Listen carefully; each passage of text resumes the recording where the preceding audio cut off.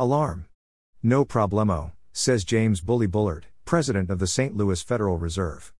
Bullard said that U.S. recession fears are overblown with consumers healthy. Really, Jim? Inflation is so bad the real average hourly earnings growth keeps falling and is now minus 3.34% YI. Apparently, real GDP growth of 0 doesn't bother Bullard either. Apparently, we are still under the thumb of the Federal Reserve.